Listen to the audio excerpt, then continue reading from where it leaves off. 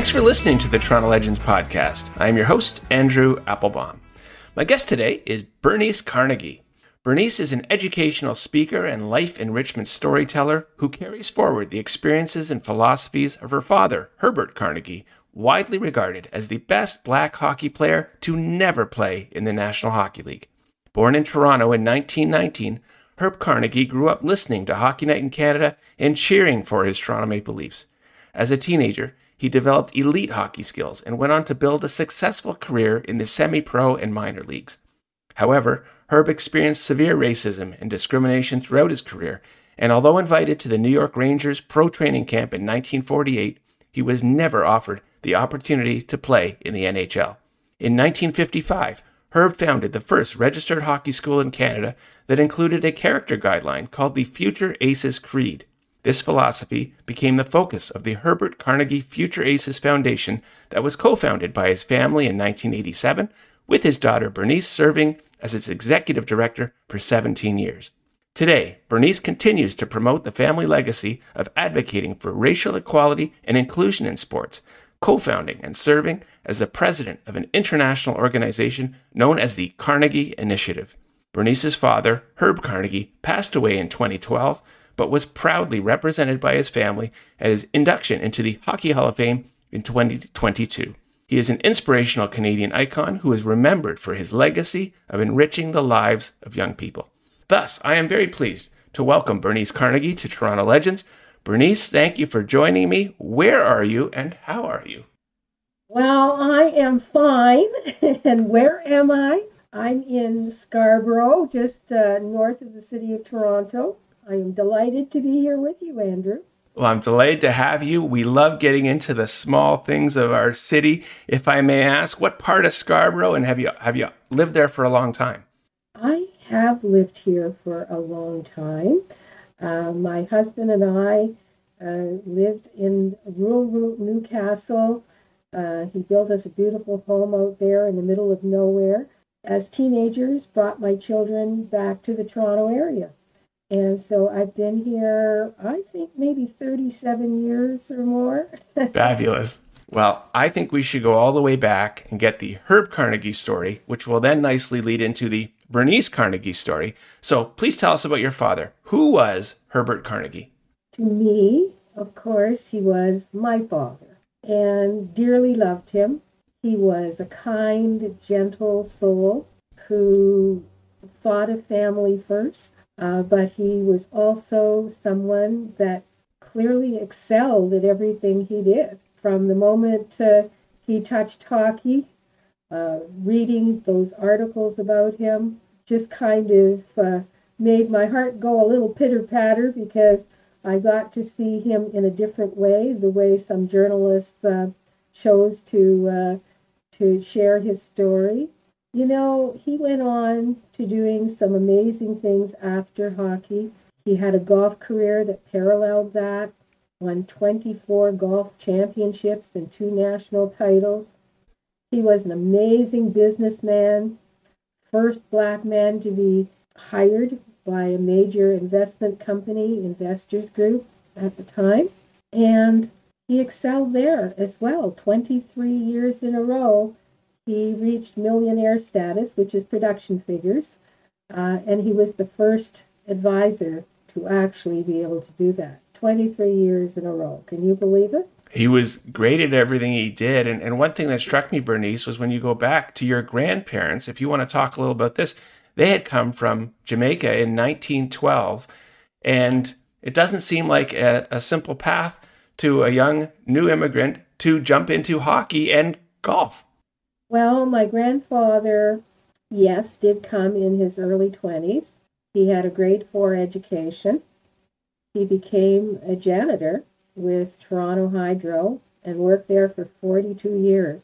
But he seemed to have a real business head, which is something I guess my father saw in him. My grandfather started buying property all over the city. The house that I was raised in was in the same block that my father was a child, where my grandfather had owned that whole block of housing area. It was country. They didn't even have numbers on the houses back then. Bernice, what part of town was that? I believe that was North York. That was North York, but my grandfather also had homes down at Bloor Avenue Road in Forest Hill, North Toronto, Montreal. I think he had some places in New York and in Jamaica. So this grade 4 janitor had a real business head, and that's how he supported the family. He'd buy the properties and he'd rent them out, and that supplemented the income for the 7 children that he had. And then talk about when Herb and your mom, Audrey, raised a family of 4. You have 3 siblings. Talk about your upbringing. Where did you go to school, and what do you remember about growing up in North York? Nothing much had changed when I was a child. Our home was built by the family. It's still standing at 244 Empress. Wow. The property was bought from my grandfather Carnegie for $50. That property is now worth millions of dollars. And I'm just thinking about why they might have kept this house when they have been tearing down so many of the others. But it had 3 walk-in closets. And that was almost unheard of back then, with a laundry room that was right beside the kitchen instead of in the basement. So the house was very special, and I'm sure they've changed a lot on the inside, but the outside looks pretty much like what I remember it. My father and his siblings were the only black students in their school, and by the time I came along, some 30 years later, nothing had changed. Yeah. I was the only black student in my classes, and for 13 years until I went to college. Where did you go to high school, Bernice? Would this have been like Earl Haig or something? Earl Haig, yeah. 3 generations of Carnegies at Earl Haig. Well, you'll appreciate this. I'm a North York boy myself, and I have 2 siblings. So the 3 of us went to A.Y. Jackson, which was the bitter rival of Earl Haig, of course. Yes. Well, I live not too far from A.Y. Jackson right now. I'm about 5 minutes away from it. Well, as you say, it's amazing the changes. I had my own, my parents moved to, as you say, the sticks at, when we went to Victoria Park in Van Horn in 1970, they bought their house for $30,000. Mm-hmm. They had stretched themselves. They had overextended themselves at $30,000. And of course, as you say, today, we only wish we'd bought the whole block because everything has changed.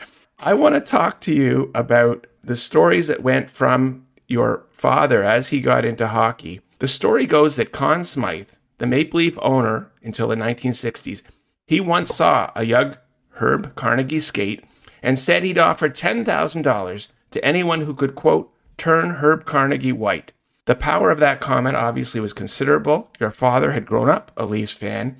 Your father writes in a book, I was conscious of carrying Conn Smythe's remark with me all the way through my hockey career, and I always played the game as if to say there's got to be somebody bigger than Conn Smythe out there who will say, come and play for us. But alas, there was not.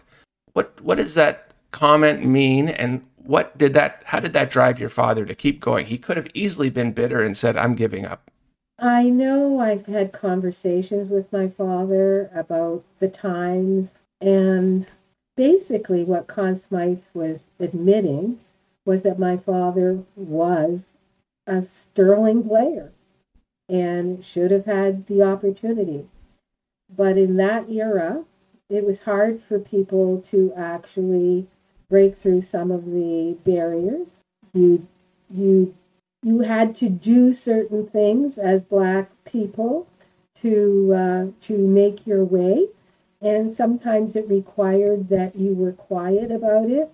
Of course, in this particular case, my father was a teenager, so he had nothing to say about it except the fact that he had so much confidence in himself that he really felt that if he gave his all in every game, that eventually someone would actually see his talent and let him break through those barriers.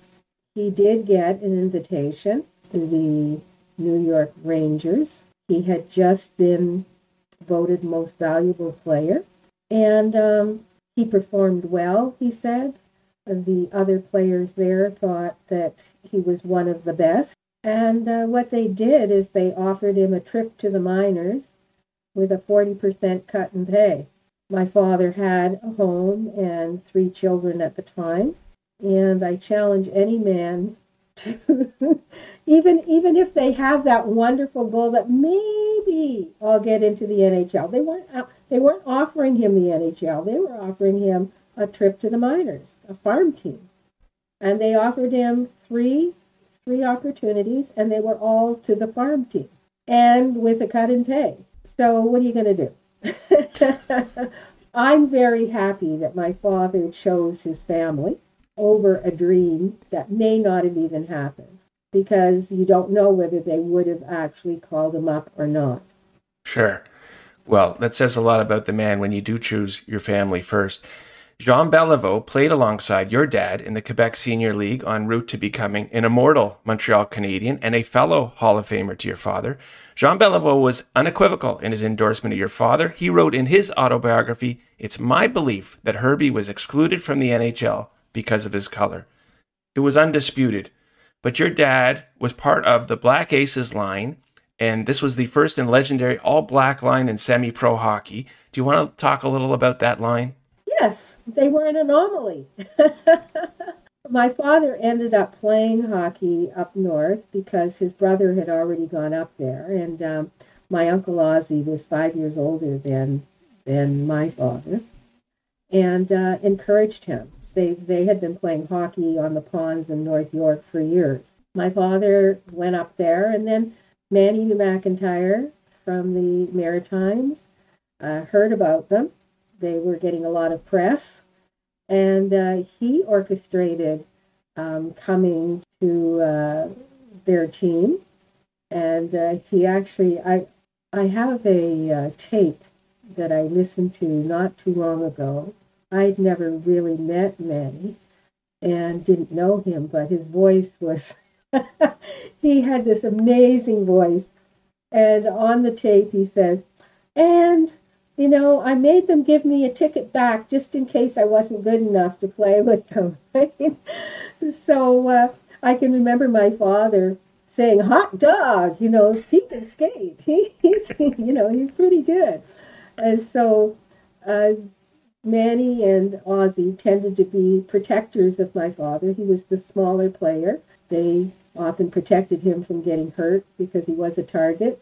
He was good. He managed to wind his way up and down that ice in and out of the other players. Yeah, I mean, it was special. And for about 4 years, they did have time together, and they brought the articles that I have, and I have really thousands of them. But the ones that speak about the Black Line say they brought in crowds from all over. Even if it wasn't the team you were cheering for, there was something really special about the Black Line. And they used very, very colorful headlines. They called them the Brown Bombers and the Dark Destroyers and the Ink Spots and the Dusty Raiders. And, back then it didn't, I know now they might have some comments about those names, but I never heard my father actually have a reaction, a bad reaction to it. It was more about saying, their talent was so strong that, they made these amazing headlines. Well, this line opened doors of opportunity, paving the way for other Black and players like Willie O'Ree, the first NHL player who was Black in 1958. So this line of your dad, your Uncle Ozzie, and Manny McIntyre really paved the way. And I want to ask you about how your dad's story interacts with the story of Willie O'Ree. Well, they have a saying that it's hard to be what you can't see. And so hockey was very white back then. And just the fact that my father and Ozzie and Manny made that breakthrough, I think opened some doors, even if it didn't happen immediately. Some of the marginalized community were aware and could say, okay, well, these guys did it. Maybe I can do it too. So Willie did come 4 years later to make it into the NHL, but I do think he feels a kinship towards what my father and the other two gentlemen did. And if I may suggest, Bernice, even more than a kinship, I'm going to just set this up, if I may, just to give the listeners the quick background. Willie O'Ree is a former Canadian professional ice hockey player. He was famously known for being the first black player in the National Hockey League, playing 45 games as a winger for the Boston Bruins. He, O'Ree, is referred to as the Jackie Robinson of ice hockey for breaking the black color barrier in the NHL, and he had, in fact, met Jackie Robinson when he was younger. Willie was inducted into the Hockey Hall of Fame in November 2018. But the key quote I want to present to you, Willie O'Ree, Herb Carnegie was the one. It should have been Herbie to break the color barrier. Everything your father went through, Bernice, was before Jackie Robinson, before the color barrier had been broken. So your father's path was so much more significant, and he's certainly paved it for future players. Well, Jackie Robinson was breaking into baseball around the same time my father was at his prime, and he really thought that he might get an opportunity once that had happened.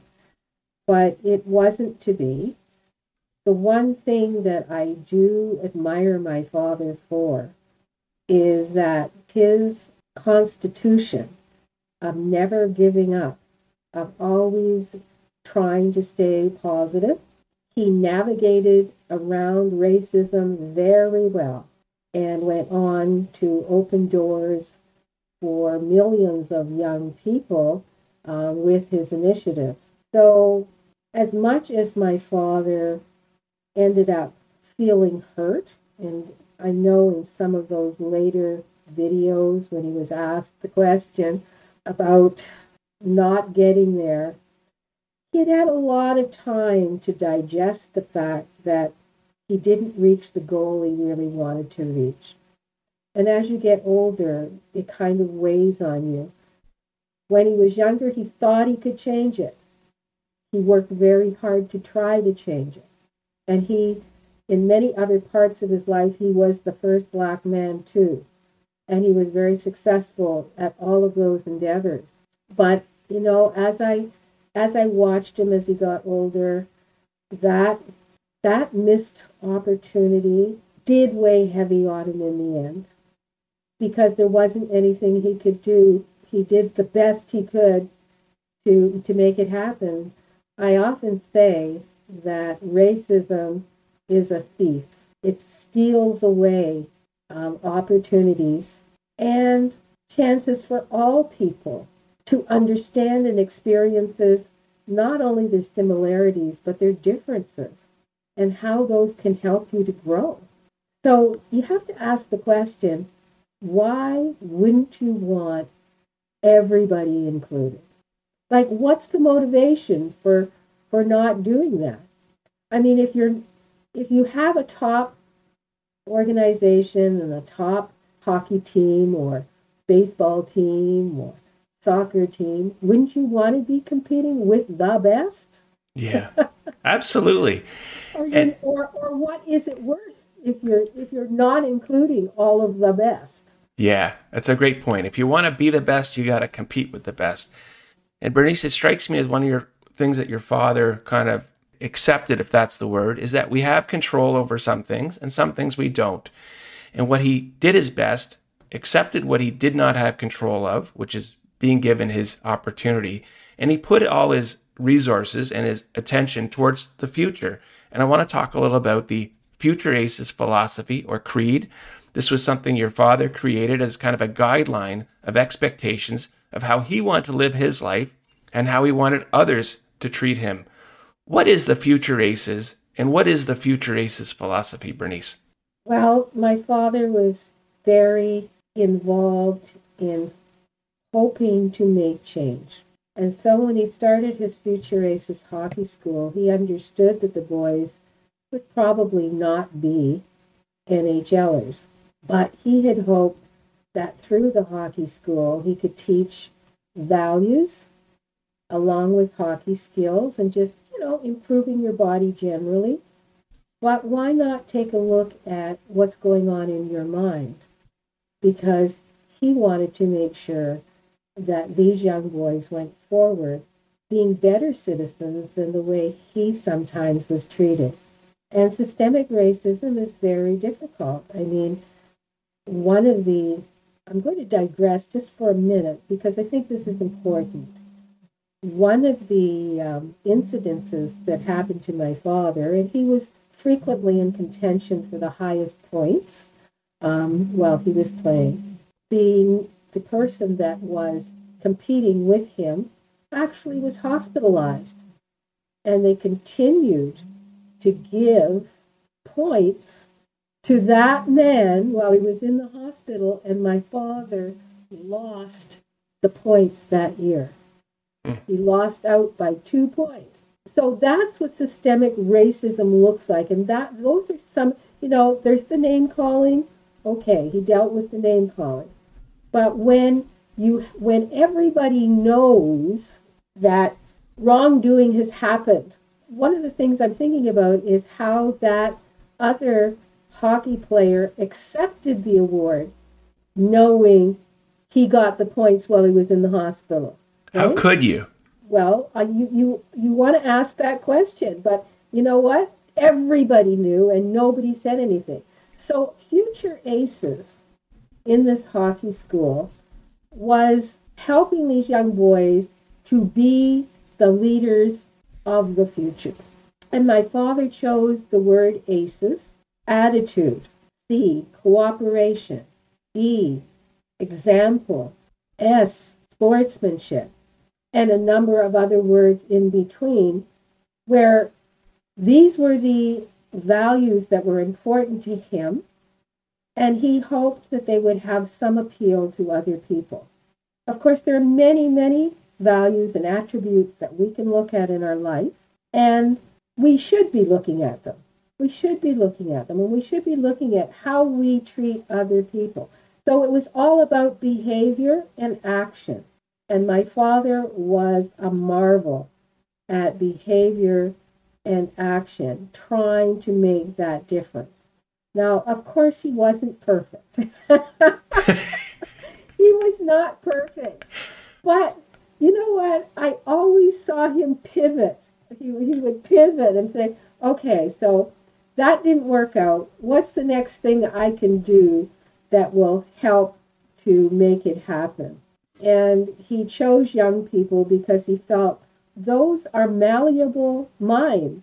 If we get them while they're young, maybe we can help them along the way to do some things that are a little better than the way I was treated. Yeah. So I just have to pat my father on the back for dropping a seed that actually became a movement. Because what happened is we ended up speaking to sometimes 20,000 students a year, sharing his story in relationship to how you can do better. So yes, I had some issues, but you can't just sit on the issues and not move forward.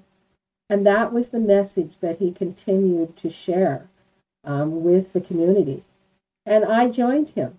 I went with him a few times to some schools. I didn't say anything. I just kind of was walking in his shadow. After about the 4th school, I went, oh my gosh, I get what my father's doing here. I need to be part of this. And so we eventually started a charity because we wanted to give out scholarships along with the work that we were doing in schools. We were actually implementing 10 to 15 schools a year with the project. The foundation also ended giving out close to $1 million in scholarships over a period of about 35 years. So it's kind of amazing. And now I love it. I'm getting notes from some of the people that won those awards or that have been at those schools. It's hard for me to go anywhere in the city without running into somebody who actually had a connection either to my father, to a school in which we had started a Future Aces program, or to myself. I mean, I've been speaking for 40 years now and absolutely love it. If you're enjoying this Toronto Legends interview with Bernice Carnegie, please check out the more than 100 additional episodes available anytime. We got other leadership icons, including Canadian Ambassador to the UN, Bob Ray, Dragon's Den's Wes Hall, neurosurgeon Dr. Charles Tatter, and ER Doctor Brian Goldman. So many great behind-the-scenes stories directly from the Toronto Legends themselves. All episodes available 24/7, 365, wherever you get your podcasts. Well, your father was ahead of his time. That term pivot is what we all talk about we need to do today. Your father knew that needed to be done then. As you say, his focus was on the future and being a leader for young people. Well, if you weren't getting enough notes and acknowledgement and recognition before, it certainly came up big last year, Bernice. Your Hockey Hall of Fame induction for your father this past November.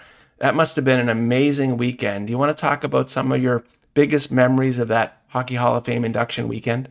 Well, here my father would have been 103, and at 103, his memory still is here, and he brought the family back together, family we hadn't seen for 30 years, and some family we hadn't seen ever before. This was the catalyst for a huge family reunion.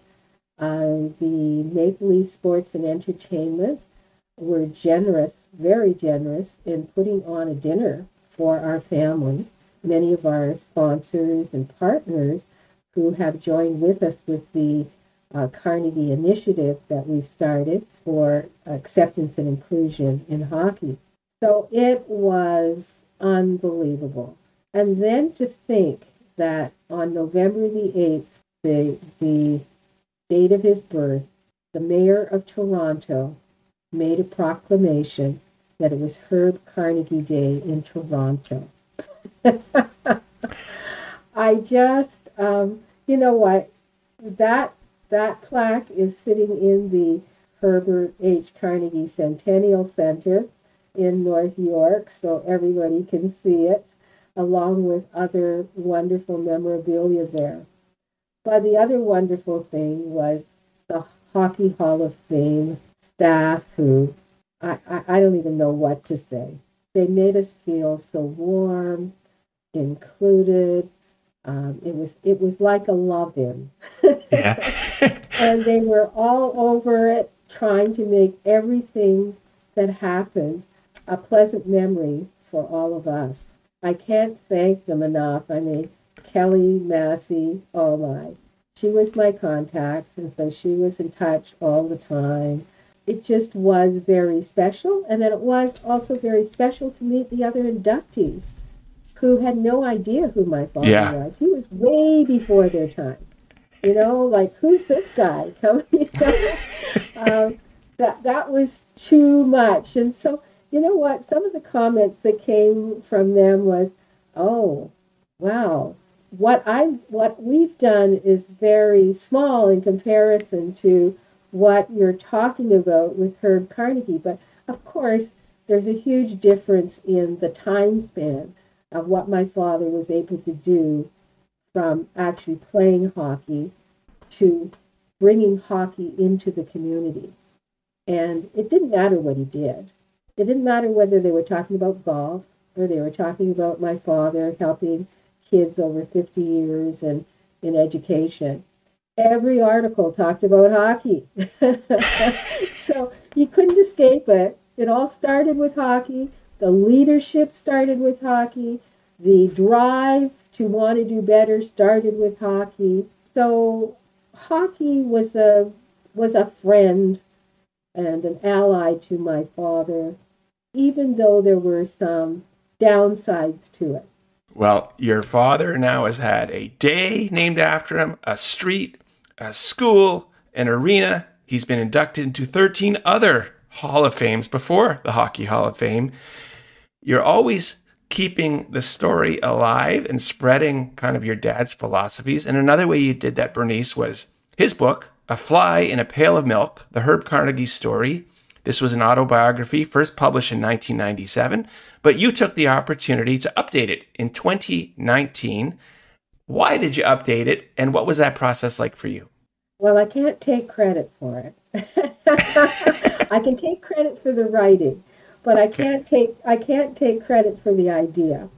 The idea came through Kwame Mason, who did that lovely documentary, Soul on Ice, Past, Present, and Future.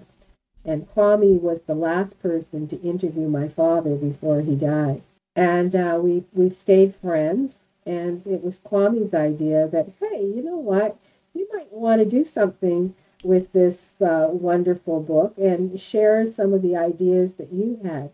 And so he took me to ECW Press, and Michael Holmes in 15 minutes said, yeah, this is a good idea.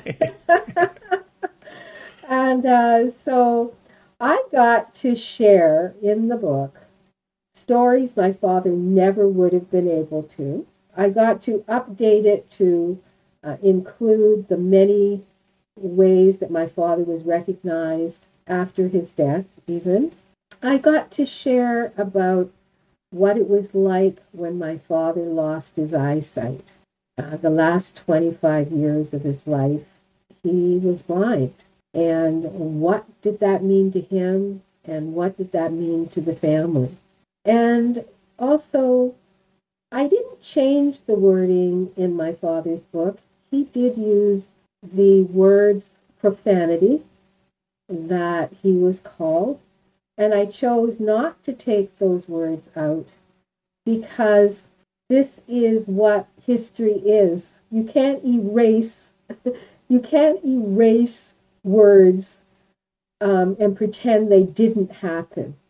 As so many people want to go, the N word. And I'm going, well, isn't somebody going to ask, what does that mean? Mm-hmm. Mm-hmm. All these young people like, what does that mean? It requires a conversation for sure, but it was the truth of our life, and it is the truth of other people's lives now. And we do need to talk about it. We need to talk about why it is that human beings want to push people down versus pull people up. And what's the benefit of that? What is the benefit of treating people badly? I think you really do have to ask the question. So I really was very cognizant of my father's words, and I felt that they should stand. And I felt that people should understand how that made him feel. And so I got to comment on some of that. I got to comment on a few of the stories in the book that were really troubling to me, and to actually share my parts of the story and realize that my life did echo my father's in many, many ways, but he ended up being okay. And I can remember thinking that when my eldest son went to school at 4.5, and we lived in an all-white community, and he was the only black student. And for 2 months, I was on edge. And then I snapped out of it. My dad was okay. My mom was okay. I was okay. And my son will figure out how to be okay.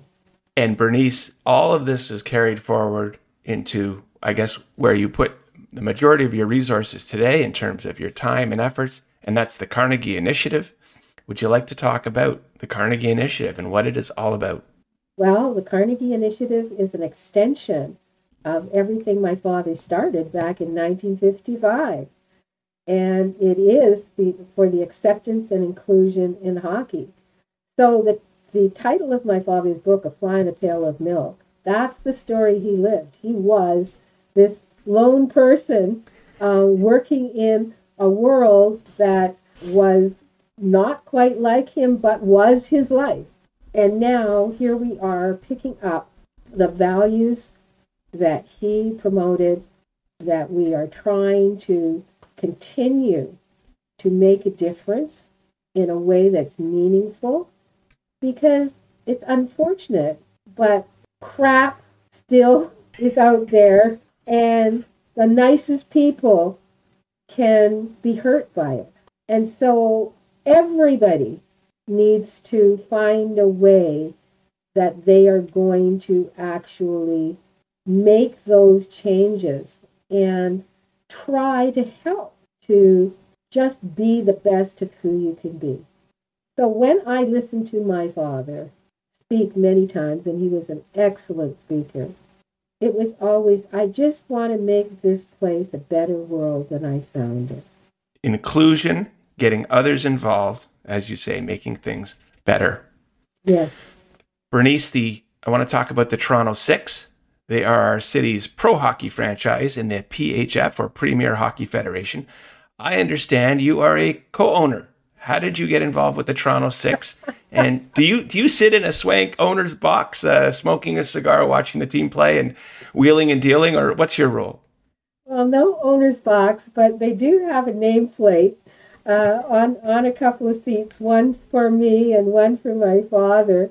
And it kind of tickles me that I can go and sit in my little seat, and people will come up and chit-chat with me and whatnot. But it was a surprise to me that I would get involved in something like this at this time, just like it was a surprise that I actually got involved with the Carnegie initiative, and that was through Bryant McBride.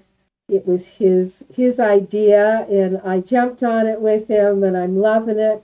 And now I'm also loving being with the Toronto Six and Sandy Jo Small and Angela James. And I mean, these women are a powerhouse of energy and a belief that we can do things in a more upscale way. And when I say upscale, I'm really talking about upscale thinking. Upscale thinking that, yes, you play the game, you work at it hard, the way my father always worked at everything hard. It wasn't that it just all fell in his lap. He worked and practiced to make all these things happen. And so it's so important that we understand, what do you have to do to get there? It's all well and good to get to that space, but it requires time, it requires energy, it requires a great attitude of understanding that you want to work with people that are also wanting to do better for our world. And so to actually have been invited to be part of that ownership, and I try to get out to every game and to meet the young ladies who are making it happen. And those young ladies have started initiatives in the community. Wow. Like Soraya Tinker has started the Black Girls Hockey Club. Okay, let us bring people in. Let us fill them with empowerment so that they can have strong lives and be leaders themselves. And so this is why working both with the Carnegie Initiative, which is an amazing team and board, and then working with the Toronto Six is such a blessing in my life at this time. I'm supposed to be sitting in a rocking chair watching TV. And what am I doing? I am interacting with these groups of younger powerhouse people, and loving every moment of it. Loving every moment of it. Well, I do want to give a shout out. It is Tinker time. Soraya Tinker was a guest on this podcast. I encourage people to listen to our interview. As you say, Bernice, just an outstanding young lady, and not only a pro athlete, but really pushing things ahead and carrying on all the things that your father had talked about. I want to close off, if I may. I got a few loose ends that I have to ask you about in the research. Your father was a Spider-Man comic. What's that all about? Yes, the chiefs of police in Canada were doing an initiative to help young people stay away from drugs, and they used my father as a real-life comic book character in a scenario of him coaching young kids, and I guess they had drugs in the pucks, and he worked with Spider-Man to quell that. But you know what? Considering that Spider-Man is such an amazing, long-lived feature of our life, it's wonderful to think that my father still has that notoriety.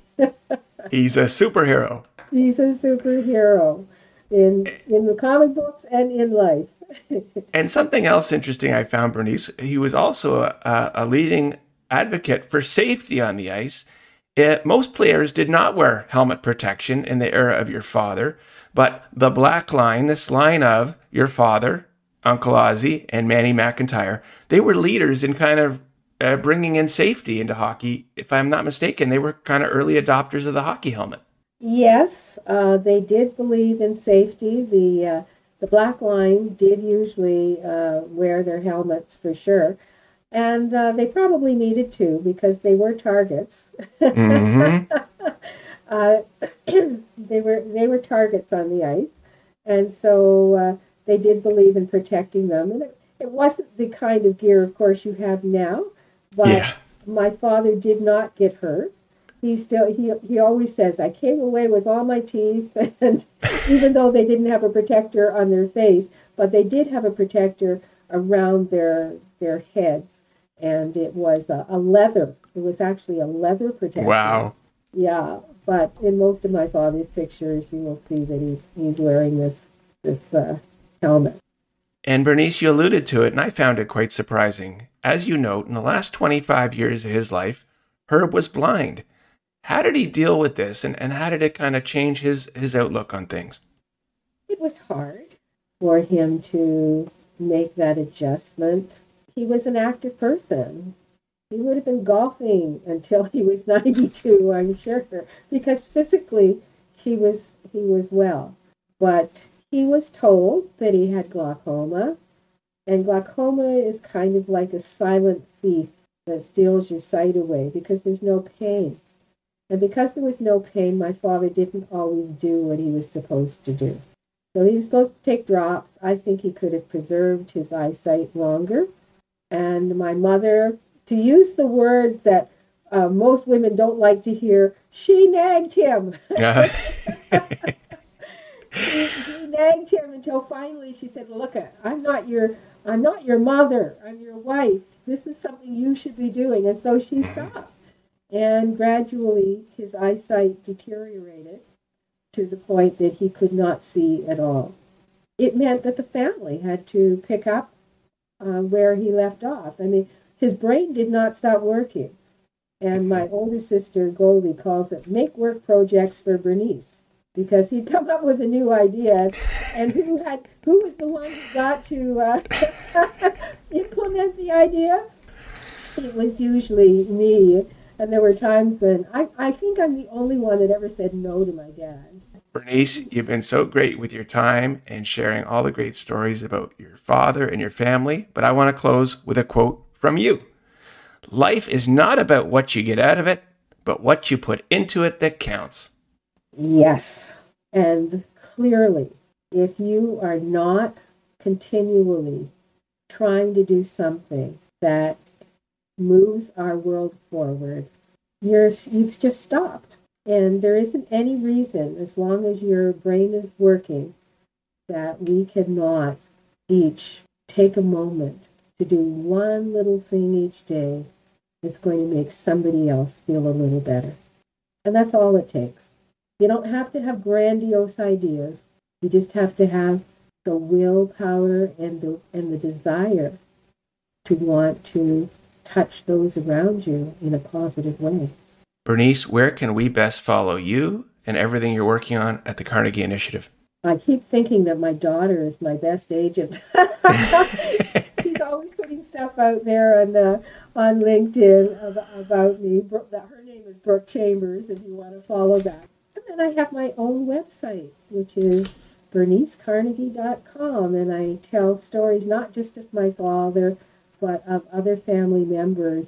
We've been a Black family in Canada since 1912, so we have a lot of amazing firsts and wonderful stories that can inspire those of you who just want to have a different viewpoint, a different perspective. Well, absolutely tremendous talking to you today. Thank you so much, Andrew. It was a pleasure. Love what you do. Love that you're sharing stories that others can gravitate to and enjoy. Well, it's my pleasure having you. And to the listeners, we thank you for listening to this episode of the Toronto Legends Podcast. And on behalf of Bernice Carnegie, I am Andrew Applebaum saying mahalo.